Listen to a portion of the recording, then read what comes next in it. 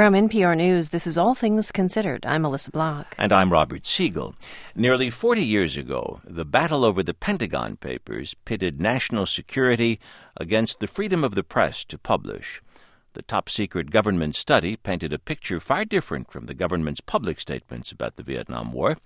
The Nixon administration battled the newspapers all the way to the Supreme Court, and the newspapers won. It should come as no surprise that this rich piece of political theater has finally made its way to the theater. Top Secret, The Battle for the Pentagon Papers, has opened off-Broadway in New York, and NPR's Margot Adler reports. The Pentagon Papers was first leaked to the New York Times by Daniel Ellsberg, a government military analyst who is only a whisper in this play. He is referred to in one scene taken from the Nixon tapes, a discussion between National Security Advisor Henry Kissinger and President Nixon. What about this guy, Ellsberg? He's a nut. The most dangerous man in America.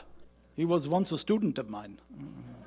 A genius, but mad. Mr. President, he must be stopped. He has access to very critical defense secrets of current validity. The stage is bare. People stand at microphones, scripts in hand, with a Foley artist doing the sound effects. The play looks at one narrow moment.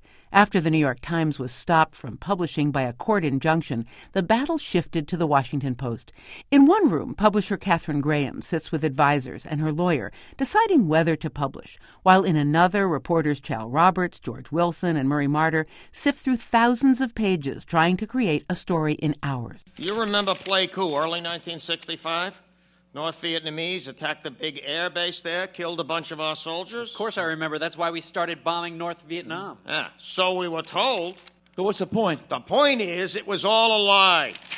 Yeah, these papers showed that Bundy and LBJ had already decided to bomb the North, and they were just looking for an excuse. Meanwhile, the Washington Post lawyer argued with editor Ben Bagdikian. By showing an attempt to be responsible, we're in a far stronger position to assert the right to publish. I always thought the way to assert the right to publish is to publish.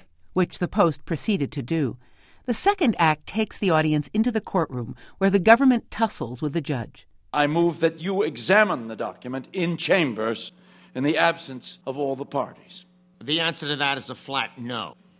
I've never excluded counsel for people that are being accused, and I'm not about to start now. David Rudenstein is the author of The Day the Presses Stopped, a legal history of the Pentagon Papers.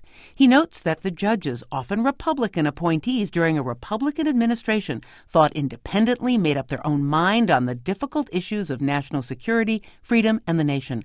Think of that scene with the judge you just heard. Today, in most cases involving national security that grow out of 9/11, the other side isn't even in the courtroom. The only people in the courtroom are going to be the lawyers for the government and the judge. 1971, said Rudenstein, was a high watermark of judicial independence. The public, he says, doesn't even recognize the distance traveled in 39 years.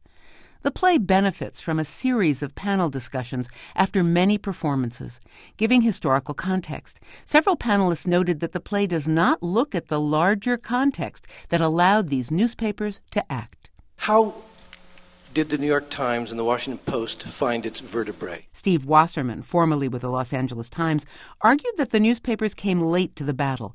You can't understand the Pentagon Papers without understanding the widening of the war, the killings of students at Kent State and Jackson State, 1,000 veterans throwing their medals on the steps of the Capitol mere weeks before the Pentagon Papers was published, 500,000 people marching on Washington, and 13,000 people arrested in anti-war protests in May of that year. The rising tide of the anti-war movement lifted all boats and helped stiffen their spines.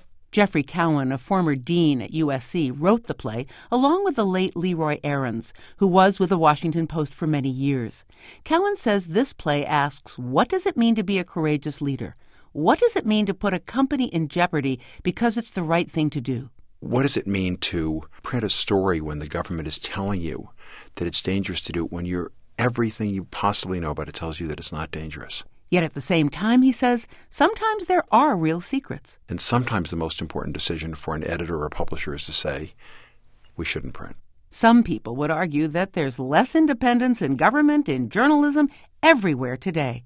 Top Secret, The Battle for the Pentagon Papers, is playing in New York for the next couple of weeks. Margot Adler, NPR News, New York.